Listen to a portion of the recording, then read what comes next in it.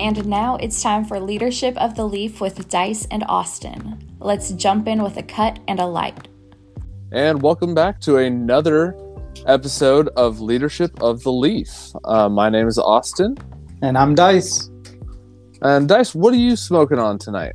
Well, tonight I'm smoking on a Blanco 9. And what are you going to pair that with? Do I gotta ask? Yeah. Oh, man, today is a special day. Today I'm actually pairing it with Hennessy White. Hennessy Pure White. Ooh. Now, if I've not had Hennessy Pure White, but that's a floral-y type drink, right? It's a little lighter than regular Hennessy. What makes it so special is you can't really get it in the States. If you do, you're going to pay like a big number for it. So a friend of mine went out of country and picked one up for me. That is a great friend right there. Of course, I paid him, but yes, he was my pack mule. Fair enough. I enjoy it. I am smoking on an Illusion. It is actually the TAA exclusive, Tobacconist Association of America exclusive from Illusion. It was released in 2021, and it's pretty good. I would say that the first few puffs almost did me in. I almost put the cigar out and lit something else up. I'm gonna be honest. It is such a pepper bomb. The first thing, it hit me and it just tasted like garbage. I didn't like it. I couldn't. I was like, man, this is so much pepper. I can't get past it. Now it's mellowed. It's got a nice little black cherry flavor to it, and maybe a little bit of rum with it. I wish I would have known that, because instead I'm drinking Jack Daniel's Single Barrel with it. I have some rum in the house. Very nice. I wish I would have done a little bit more research on it, but that's all right. It's pairing pretty well.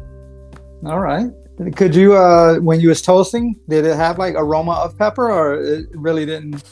It hinted, it did. And the pepper's still there. It's just way more mild now after the first maybe inch of the cigar. But I was like, man, this is kind of peppery. So I was bracing for it, but it was way more pepper than I actually expected, and way more pepper than I like in a cigar. All right, but it mellowed out. So but it did mellow out. So I'm looking forward to trying this one. It was recommended to me by somebody at the brick and mortar I frequent, so giving it a shot. What are our topics for today?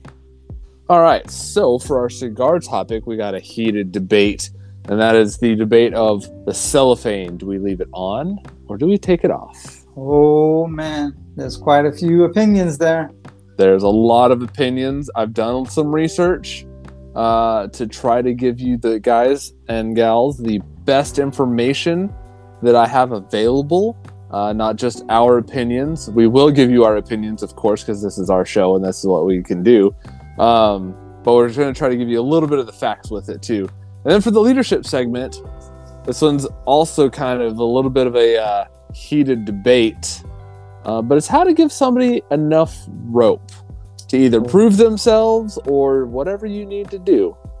Oh, all right. It's that buzzer beater shot. Who's taking it? Yep, who's taking it? All right, so with that being said, let's jump on in. So cellophane, or cello as most people call it, is actually a natural substance. I don't know if you knew that.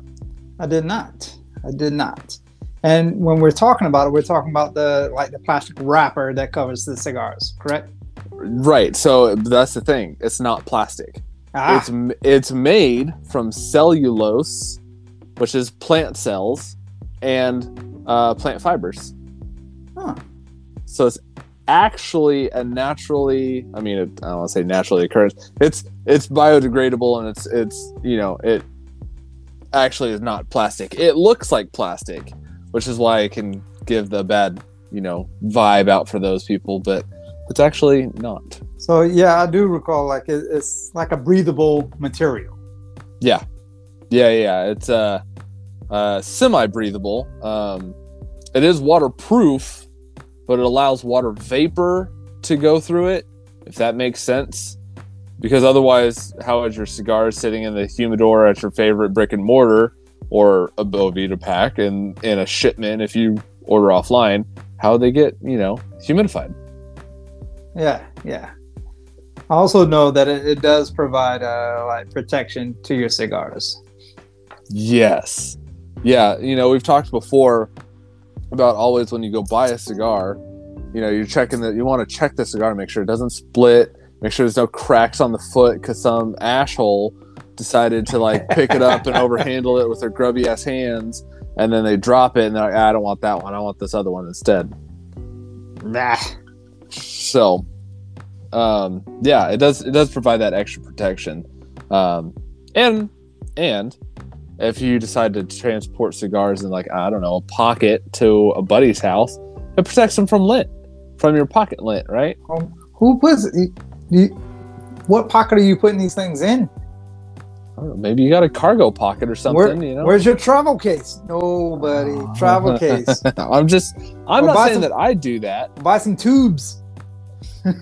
So tubes during this research, tubes, whether they be glass or plastic, those will completely seal your cigar off. Even if they have that cork topper at the end, then they say they're breathable, they're really not. Those will seal your cigars off from humidification pretty spectacularly. But they do provide great protection. So the cellophane. Yep. I've noticed I haven't really seen them on any cigars other than the classic. I'm thinking I've seen them on a chisel. I think I've seen them like where they have a torpedo cap. Yeah. But it's, you know what I mean?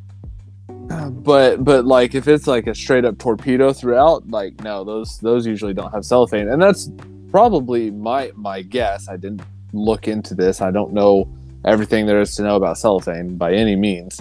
My guess is that cellophane comes pre-manufactured in certain shapes, like a straight shape, and so it's harder to get like a pyramid or a bellicoso in there or something like that. This is interesting. Yeah. So here's the question though, right? So the question: do you keep your cellophane on, or do you undress your cigars and leave them naked to the world? I personally leave them on from my own experimenting. What do you mean by that? Well, when I first started, I would take them all out the cellophane because I was like, I want these cigars to rest in my humidor without having plastic on them. It's because I thought they were plastic. Right.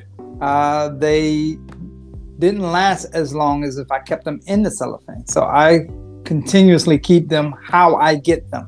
Okay, that's fair. I do the exact same.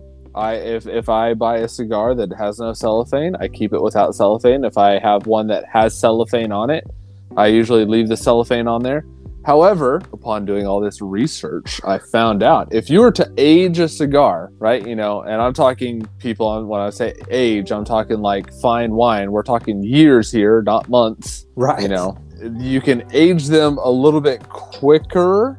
It helps the aging process if you take the cellophane off, because it allows the aging process to happen unimpeded. Okay. It actually changed colors. Like my cello was like a rusty yellowish brown color. Yellow cello. That's kind of the nice thing about having cellophane on there, is if you guys go out there and you find something that has cellophane that is a straw goldish yellowish color, you can tell that cigar has been aged for a while in that humidor. So you kind of use that as a tracker as to how long that cigar has been in there. The other thing that I found out, and this, I'm not getting into this debate, this is just a fact. If you take the cellophane off, it helps, it aids plume development. I'm not getting into this plume versus mold argument. I'm not drawing into that one. Austin just told me to develop plume. Damn nope, it, Austin. That's not what I said. I said if you take cello off, it aids in the development of plume. That's all I said. But yeah, if you're planning on aging them, I would probably remove the Cello. To me, though, I've done this before. If you're planning on aging the cigars, you can. I recommend, depending on how much time you're going to do this with, I personally have left the Cello on. I think I gave you a cigar that I aged for like 2 years, and it still had cellophane on it. Yeah, and that cigar was great, by the way. I'm happy you enjoyed it because, I mean, it just ended up being that way. I just kept wanting to smoke it, but I was saving it for a special occasion. The occasion never rose until I got to. Yeah, I bet you did. Some people say, hey, it ages better, more completely if you take the cellophane off. If you're into aging your cigars, but some people maybe. I don't think I keep them really long enough to age, unless I specifically buy one to age. If you have a big enough humidor, it's better to just buy a box and don't open that box. Yeah, I would agree with that. The other reason I like to keep the cellophane on is because if you have, God forbid, if you do get mold, you buy a cigar that might have mold on it from the store and you didn't notice it and it grows inside that cellophane, it helps protect your other cigars from mold exposure. Or even worse, if you get cigar beetles, I didn't think of that. Then it also can help protect or identify if you do have cigar beetles. Yeah, I didn't even put that together. That makes sense. Yeah.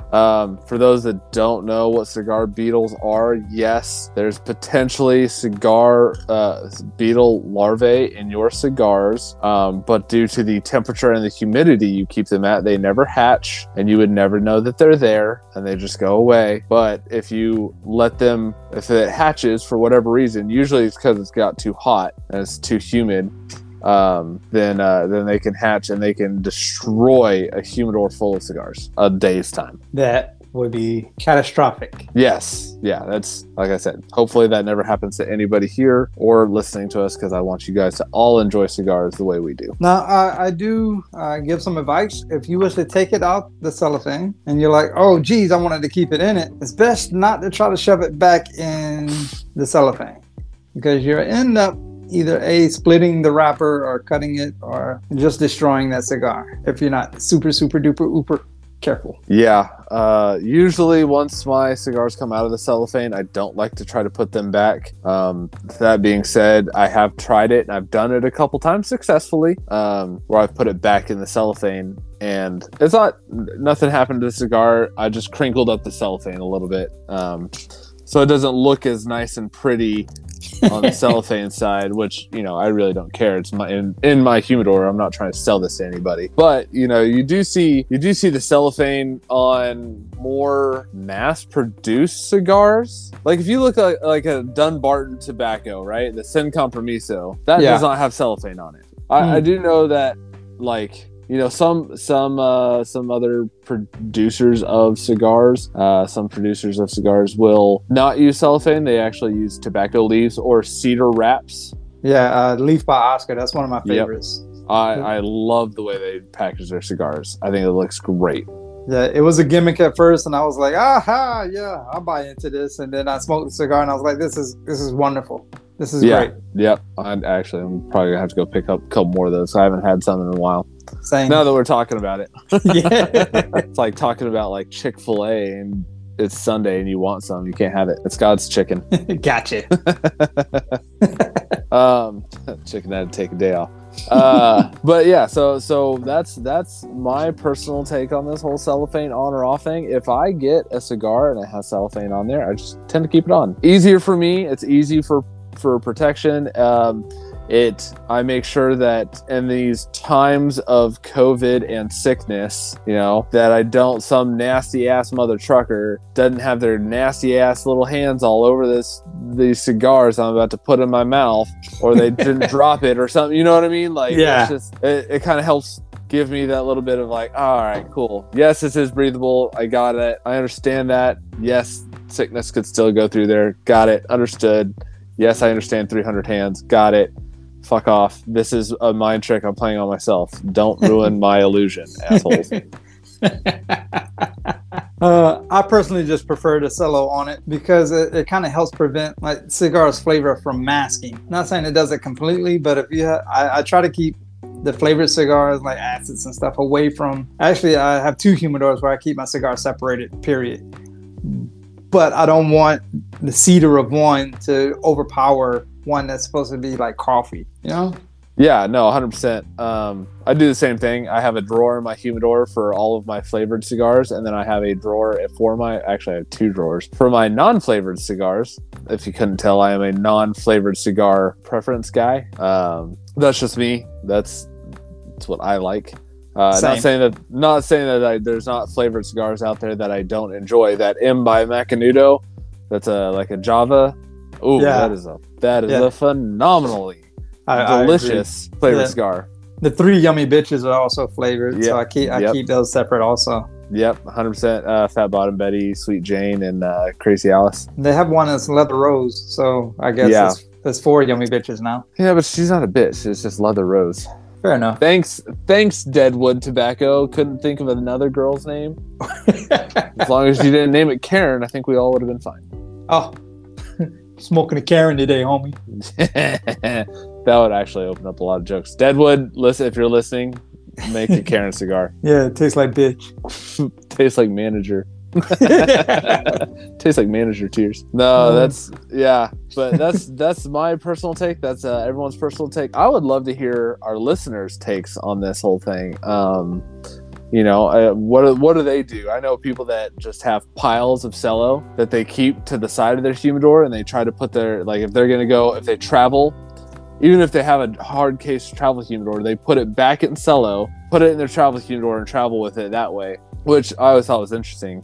I'm like, you already had it out resting. Like, is it really worth the trouble? Yeah, I wonder if it acclimate back to being a Cello, because I know once you take it out, it's breathing on its own. But when you put it in a Cello, it kind of, I would say, choke it some because it's semi-breathable. So you took something that was breathing fine, and then you kind of like choked it.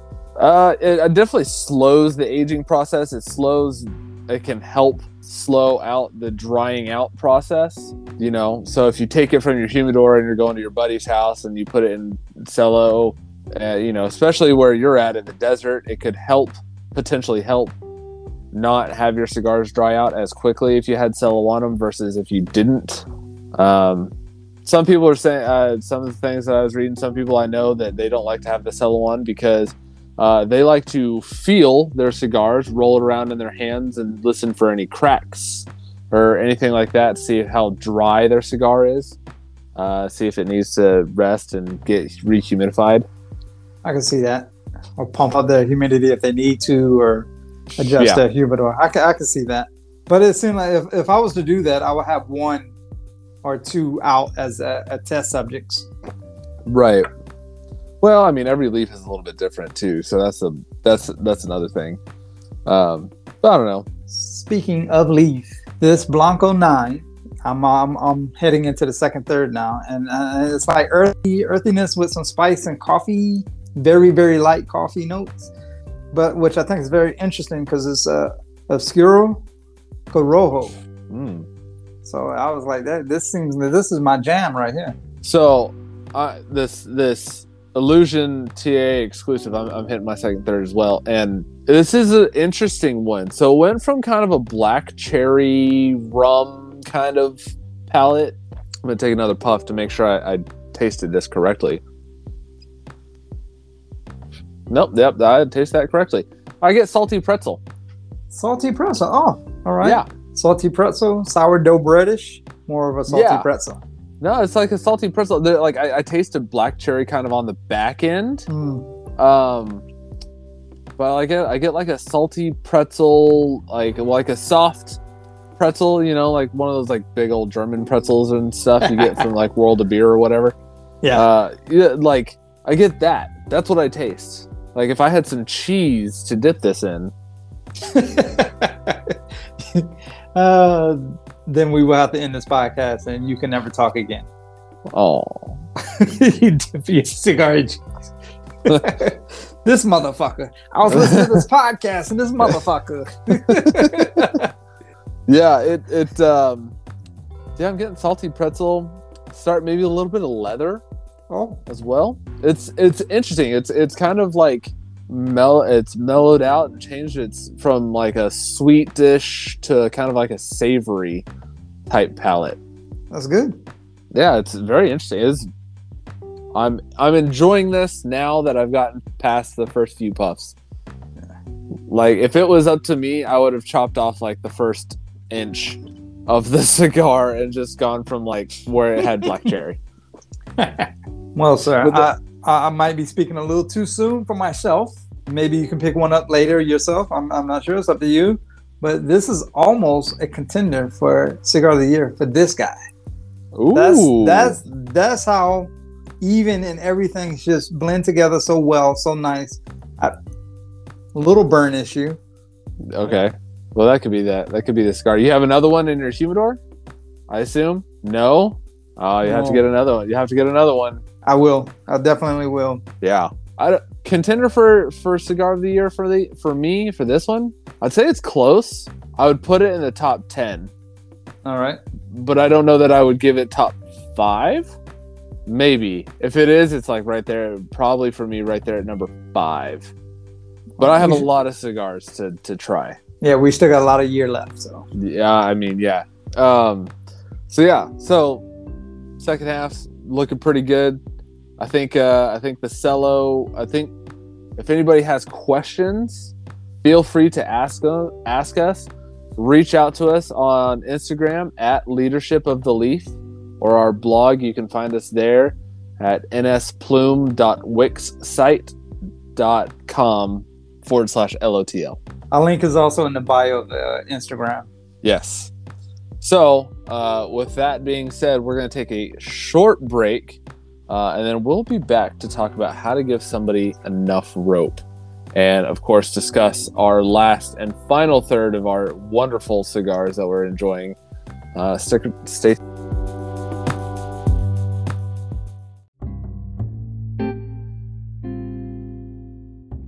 Don't forget, we need to follow the podcast so we know when new episodes drop.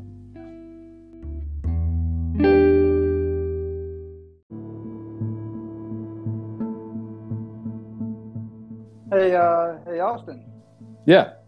Hey, I know you was doing this Leadership of the Leaf podcast, and you were smoking on some cigars. Absolutely. I'm curious, how would I know what cigars you're smoking? Oh, that is a phenomenal question. At the beginning of the episodes, we always talk about what cigars we are smoking. But if you want to see a picture of what the band looks like, because maybe you can't find it or we didn't explain it good enough, you can always go to our Instagram or our website, and we will post pictures of what we're smoking and usually what we're drinking with every episode.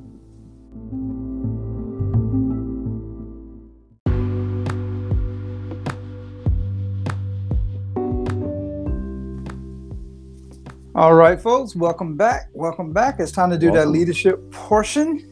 Ooh, leadership portion. Probably this subject, I would say, is very interesting to me.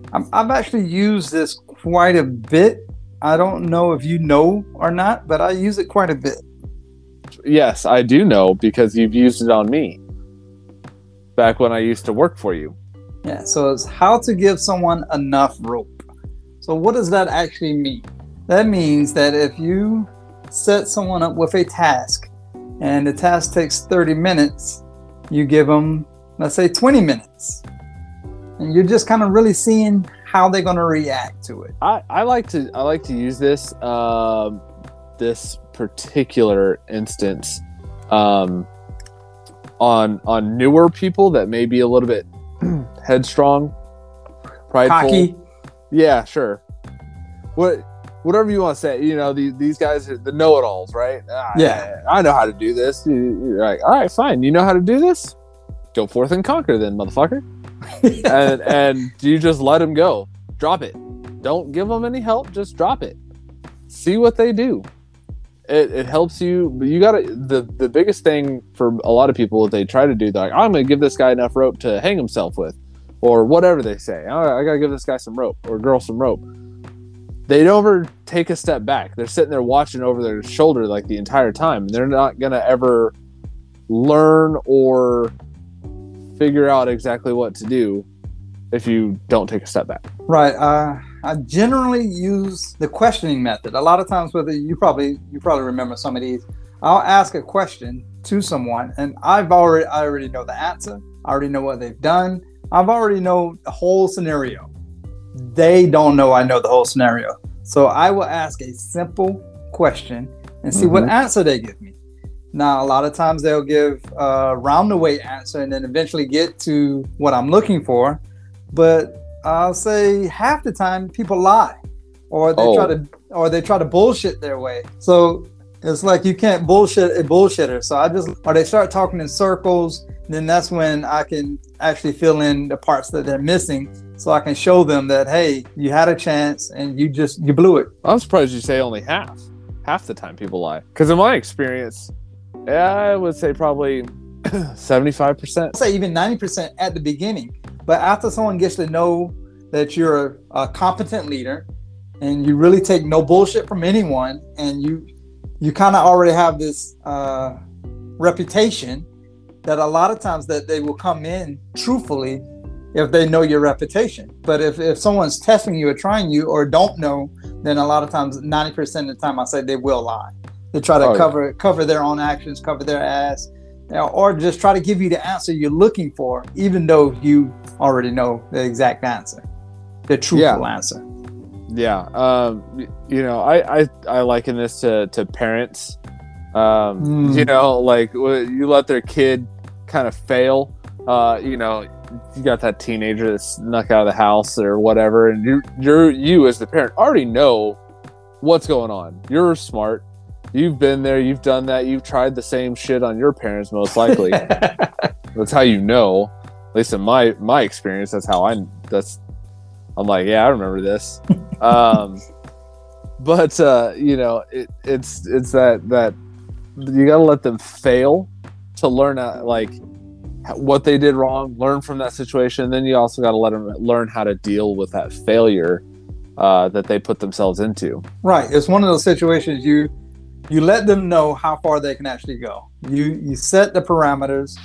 You do everything that you can to let them know what the goal is, what your expectations are, and then you just kind of sit back and see how far up that road that they're going to go. Yeah, I tend the big thing with this though is you have got to know all the answers. So if let's say it's a task, right, and that they're trying to bullshit you on the task that they're trying to complete, you actually have to know that task decently intimately to actually know that they're bullshitting you. Because if you don't know what their job is, or you don't know how their processes work, you're never going to know whether somebody's trying to pull the wool over your eyes, ever. You're just going to take it until you get caught. If you don't know their job, you have to sit there and either keep taking it until you learn their job, or somebody else who knows their job, who's a peer of yours, kind of calls you out for being like, why in the fuck are you letting them do this? Well, because they said, no, they're wrong. Yeah. I had a supervisor that was weak. I knew he was weak, and I took advantage of it. He asked me one of those enough rope questions, and I was able to talk circles around him. And I'm sorry for that guy, but he helped me understand a lot, because I was able to understand how people can BS someone else. Because I was on the opposite end this time. I was the bullshitter. I had the rope. I hung myself, but I was able to talk my way out of it because the supervisor did not know the task at hand. He didn't have the experience. He didn't have the know-how or the knowledge. And if you don't have that, then you can't set someone up. I shouldn't say set someone up, but you can't accept the answers that they give you if you know it's wrong. The only way you know it's wrong is if you know the task. Right, and that kind of that goes back, full circle to what we've talked about in a previous episode, where we said, hey, you guys got to know what your people are doing underneath you, because if you don't, then how else are you supposed to lead that team, whatever that process, team, task, whatever that is. And for me, I think one of the biggest things is to not let them get too far away from that goal without kind of reeling them back in. It's like a dog on a retractable leash. You could sit there and let the dog go 6 feet away from you, but that might be 6 feet away and into the road, getting ready to get hit by a car. You gotta stop them short of that and hold them back if you see they're about to do something majorly wrong. That's a literal. No, not literal. Well, literal. That's a factual. Actually factual. Same family. But yeah, you don't want to let them get too far away, because then if you're really going to sit there and say, hey, I'm gonna let this person hang themselves. Now, if you have a peer or somebody that you're trying to, I hate to use the term like destroy or really kind of have them like harm themselves or whatever, like, hang themselves, so to speak. Then yeah, you give them enough rope to hang themselves and let the supervisor catch them in whatever lie or whatever is going to happen. Well, yeah, you typically do that to people that are like assholes, and be like, okay, you cocky son of a bitch, you go ahead and do what you need to do, and we are going to see what happens, because what you reap is what you sow, and it's finally going to catch up to you. I give you just enough rope because I know what's going on, so you kind of set up the dominoes so they can make them fall. Yeah, and that's one of those things where, again, though, you gotta. I think my biggest problem with this whole thing is I like to be in control of stuff, so I have a hard time taking that step back. I personally like giving people that chance. I to hang themselves because that's it's part of the on-the-job like trainings. So if you never cut yourself by accident with a box cutter when you're a box builder or whatever, how are you going to know what not to do? So I like for people to kind of sow their own oats a bit, right, but I don't want to give them enough rope to where they're going to hang themselves to where they're going to like die, right, get fired or something. But I want to give them enough rope to where they're going to hang themselves to where they're going to reach back out to me for help. Like, right, hey, I've tried this and I've tried this. What am I doing wrong? Oh, you're doing everything right. You're missing one part. Yeah, and like for me, everything that I do at work is dictated by written tasks and checklists. And so I like to sit there and my new people, they try to bullshit me. And I said, did you follow the checklist? Yes, sir. I followed the checklist to the T. Cool. Read the checklist out for me, step by step, letter by letter. Let's go down it and let's see if we can't figure out what we're missing here. And they'll usually get to, all right, this. Did that. All right, cool. Go to the next step. This. Did that. All right, cool. Next step. And they get to, step 4 or 5 where they kind of give up on the checklist and they stop following it because they figured out what they think they need to do. And that's usually when I'm like, oh, wait, what did you just say? Oh, man, I didn't do that. Oh, huh. I figured out your problem. That's a classic dice move, sir. Classic. Learn from the best. Man, there's so many times like, I did exactly what the book said. Oh, you did? All right. Everyone gather around. He's going to read this out loud, step by step. Mm-hmm. And usually, yeah, you're right. Around the 4th or 5th where they give up and they think they know what they're doing. Yep. That's usually what it is for me every single time. And they're like, well, and usually it's because people just get in too much of a hurry, or they're, this is stupid. I know how to do this task. Okay. You might know how to do the task for you if you were doing this at your house, but this is not at your house and we're not playing pinochle on the weekends. This is a job and you got to do it a certain particular way. And I need you to follow that particular way. Yes, I had to actually make a step-by-step at my current job because there's items that kept getting missed and my boss was getting frustrated. So she reached out to me and bada bing, bada boom. I was like, if they follow this checklist, if they follow this, there will never be a mistake again. And I put at the bottom, if there is a mistake, the question is not how did they make this mistake? The question is, which step did they not do? Yep. Let's see. That's what I like to call breaking it down Barney style. Where you like, this is how you draw an A. Like, break it down Barney style. That's what I usually say. In fairness, I have a 4-year-old, so I do that a lot. That's how I know.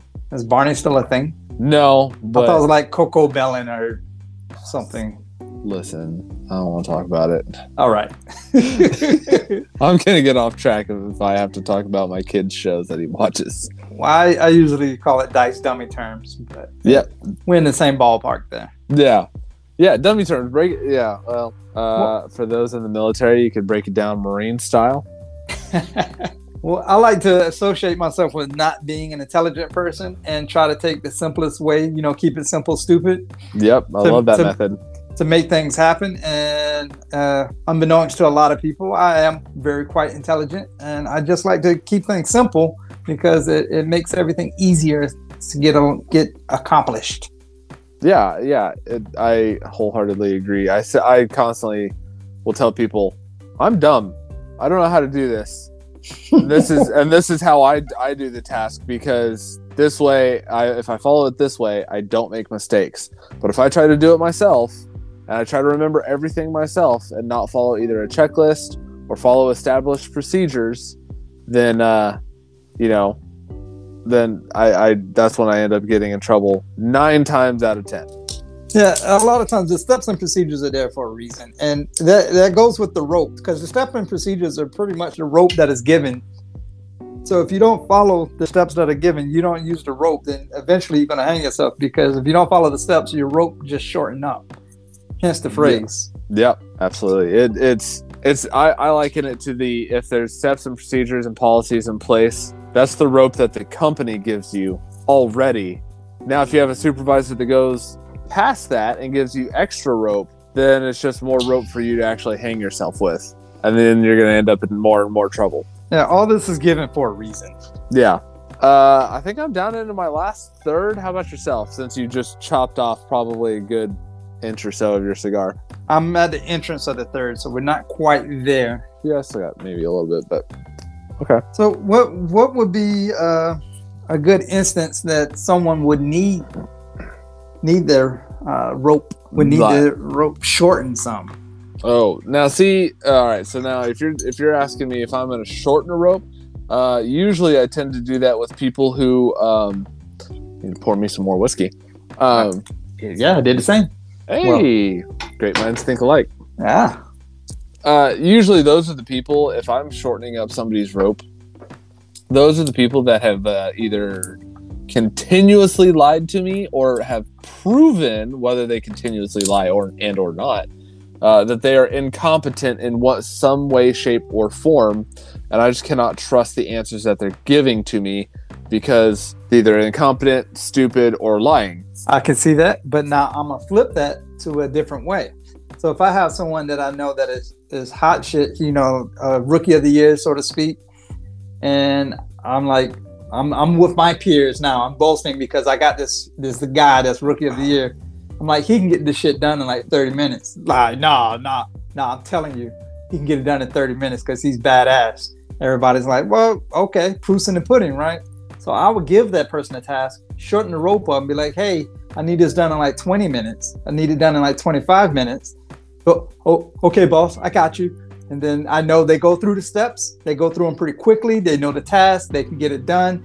And bada bing, bada boom. They didn't hang themselves, but I definitely shortened that rope. I could see that as well. Actually, I just had an instance like that where I had to send a couple people off site to go fix something. I sent my 2 best people, and one of which I personally trained. So I pulled him aside and said, look, man, here's the time limit. Here's what you like, whenever you get there, this is what I need you to do. And in this time frame. And he was like, all right, got it. And lo and behold, he got the job done in the amount of time necessary and actually beat the deadline that I gave him, which was phenomenal. And it fixed it. Everything came back great, and got glowing reviews from the customer. That's great, because not only did that person get glowing reviews, I mean, you pretty much stuck your neck out. Not Yeah, you stuck your neck out for the guy and like, hey, I'm counting on you to make this happen. So yeah. And in turn, it makes you look good because you picked the right people for the job. Oh yeah, no, it was highlighted at all levels. Going, damn, this shit runs smooth with you in charge. I'm like, yes, it does, because I know my people.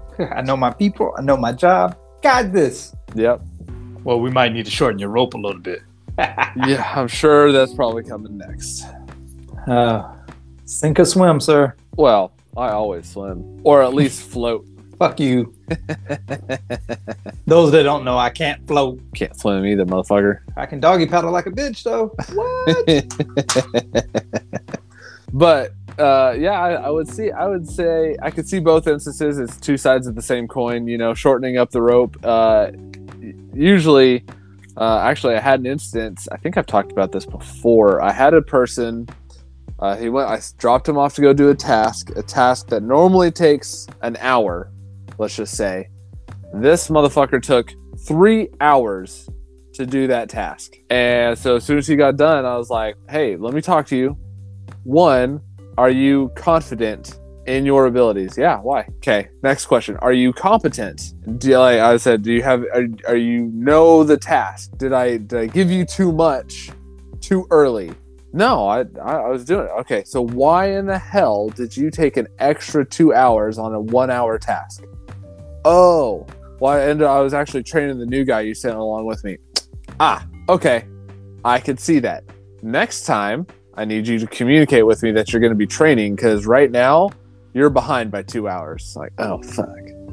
Yeah, that's communication is a whole nother segment. But that's perfect, because you already knew the answer to the question. Yeah. You already knew what the answer is supposed to be to the question, but he actually gave you a reasonable answer in return. It makes sense. Yeah. Yeah. I had trouble with the light card. I had trouble with tool selection. I had trouble with yeah. Nope. Mm-mm. That's for those of you who do not know, I am a mechanic, and so when I say they go and fix things, I legitimately mean fix things. With tools and everything else. So, you know, if I say a task takes an hour, it is a step-by-step procedural, takes legitimately an hour. That's if you go step by step. Yep. Because once you get a little bit confident and more competent, you can go step by step in much quicker fashion. Right. I often tell people, especially new guys, like, take your time. Make sure you get it right. My main focus was on you getting it right. After you get it right, then I expect you to speed up the next time. So if it takes you an hour the first time, by the third time, it should take you roughly around 50 minutes. Yep. Until you progress enough till you can become a trainer. Once you can train someone on a task, then I feel that you have achieved that task at hand. Yeah. Yeah. And training, maybe we'll do this as a sidebar, but training to me is one of the best ways of learning something. Because if you can teach it, then it means you know it enough to be competent enough to do it in a very timely manner, a little bit quicker than the standard. Correct. Because you have steps, and you go, step 1 is remove a screw, step 2 is remove this screw. I don't need to know that it's like the MapQuest directions of how to get to the highway. Like, I don't need to know that, I got to get out of my neighborhood. Got it. I already got that. But once you get to a certain point, you're like, got it. I know I need to remove all these screws. Understood. Yeah. If you're new to the neighborhood, yeah, you might want to follow your step by step. But after a while of living in that neighborhood for a while, you can throw that first page of MapQuest out.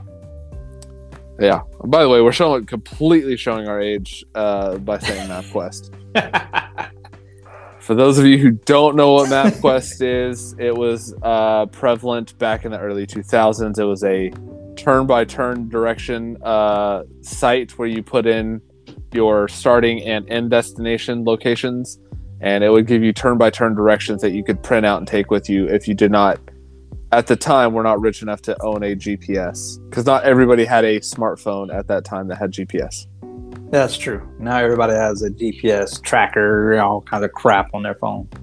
Also have a calculator in our pockets. Take that, 7th grade math teachers. So, well, I am this thing has started to burn wonky on me. Canoeing or? Yeah, it's canoeing down one side basically. Okay. So canoeing is a problem where like it could be wind, could be construction issues. Yeah, my guess is that it's going to be a construction issue thing, but obviously I'm not 100%. Could also be that I'm smoking too fast.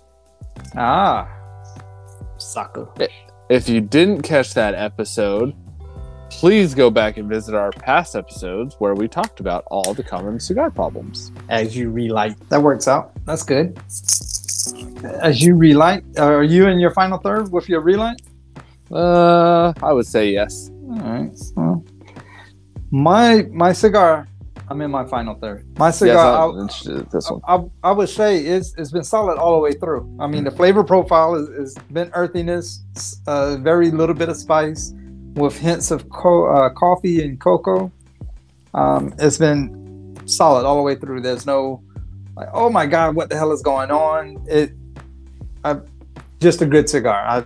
I can't say anything other than, man, this is a great cigar. I had a slight construction issue, but that could be due to myself when I was carrying outside. Not sure, but I would definitely pick up another one to check it out. Especially with that split you had. Yeah, that probably is from carrying it because I was trying to carry my my iPad and everything too, and my bottle of Hennessy White.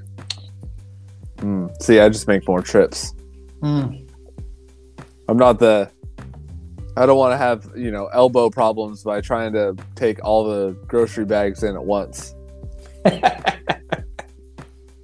No, this final third is very good. It's got an earthy note to it now, and a touch of. Somehow, I like for a guy who says he does not like cedar in cigar, I somehow pick all of the cigars that have cedar in them. Because I get earth and cedar out of this. Huh. I'm interested to see how the last little bit holds on. I did a little bit of research on this cigar, and I have been told that this has the black cherry comes back, but also along with it comes back with the black pepper and some creaminess to it. So I want to see how that kind of ends up being. But this has been a very good cigar. I have another one in my humidor because like I said, I bought it at a brick and mortar. So I bought two. All right, got to hold true to what I say. I did buy two. So I want to see how the second one is. And we'll go from there. Well, unfortunately, I did not buy two. This was actually from the TPE. Given to me by Blanco himself. I will be picking up another. I will be picking up probably two more just so I can enjoy them. Like I said, I enjoy this very much. Found the black pepper. Right there on that inhale. I was like, oh, there it is. Found it on the retrohale. Smoke output is good. Burn line is razor sharp. After you fix the construction issue? Yeah, I'm taking full responsibility for the construction issue. I'm taking responsibility for that. All right. Yeah, I want to see. I'll look for it next time I go to a brick and mortar, or even next time I order online. I'll see if they have any. I'm looking forward to the next one of these, and I want to see how it goes from there. Yeah, it's been very good cigar. Very good discussion. A lot of interesting to me. These two topics are somewhat debated because I know a lot of people don't like to give rope. They just want to get the things done that they need to get done and then move on with their lives. The problem with that is you don't know your go-to guys. You don't know what people you can use and trust. So I think it's a great leadership tool to actually give someone enough rope to hang themselves, shorten up that rope or the leash just to get a handle on your underlings or subordinates. That really test them to see if they're ready for that next level. Without giving them enough rope to hang themselves, then you'll never know if they're ready for that next level. Because if they hang themselves, then you know they could use some more training, some more insight, some more leadership, coaching, But if they don't hang that stuff and they excel, then you know you got someone that's actually paying attention to what you're putting down. Right. And to me, that's I think the key of the whole thing is, yes, by handling the situation yourself, 100%, you're going to get the widgets that you need produced. You're going to get the job done. You're going to get whatever it is you need to get done. You're going to get it done. But the other thing that you're going to find out is you're never going to know until you decide to take vacation, right? Right. Hey, I'm going to take some vacation time, and somebody else steps in your shoes or whatever, and then your boss is going to go, man, I don't know what happened when you were gone, but things fell apart. You're like, oh God. And then you kind of look like an asshole. Like, why are you not training these people? Why do these people not know how to succeed without you? You definitely don't want to get that to where you are the linchpin, to where you're the only conduit or the go-to to have a task or something accomplished. That actually shows weakness in your whole organization. Yeah. And I've read stories on this where people were like, they were trying to get stuff done, couldn't get it done, and so they ended up actually like quitting because they're like they couldn't take it anymore, and their whole organization fell apart. And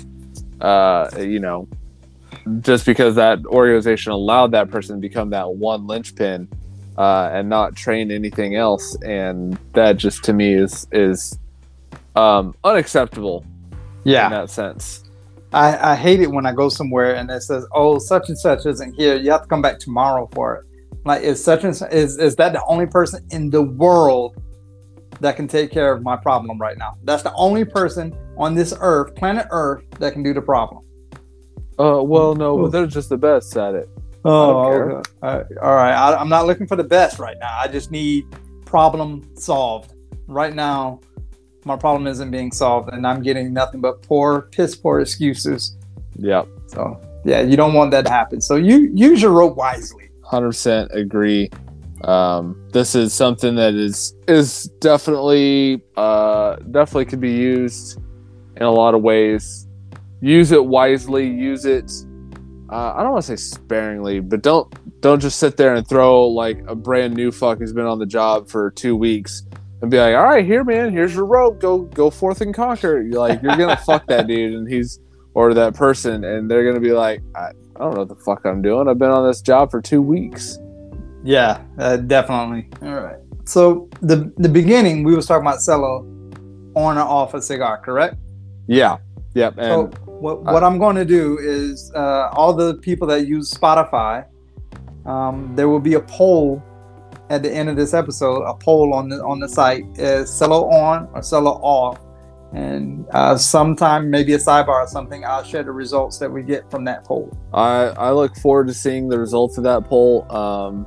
Just like any poll we do, I love hearing back from people telling us, hey, this is what I think, because you never know if somebody is listening and they have some other reason or some way of doing things, and you go, oh, I didn't think about it like that. That makes sense to me, and you can go in that new direction. So I love hearing back from you guys. I know Dice does too. Please let us know. I'd love to see what happens with this poll. Yeah, bring it up at your next time you visit a brick and mortar and hang out in the lounge or something. Just bring it up and see what answers you get. I'm always open to hearing everyone and sharing it. Mm-hmm. So I look forward to it, just as you said. Yep, me too. Until next time, I'm Austin. And I'm Dice. And I just want to remind everybody to not be an asshole. Don't be that asshole. And remember, there's no bad cigars. There's just better ones out there. 100%. Until next time, guys. All right.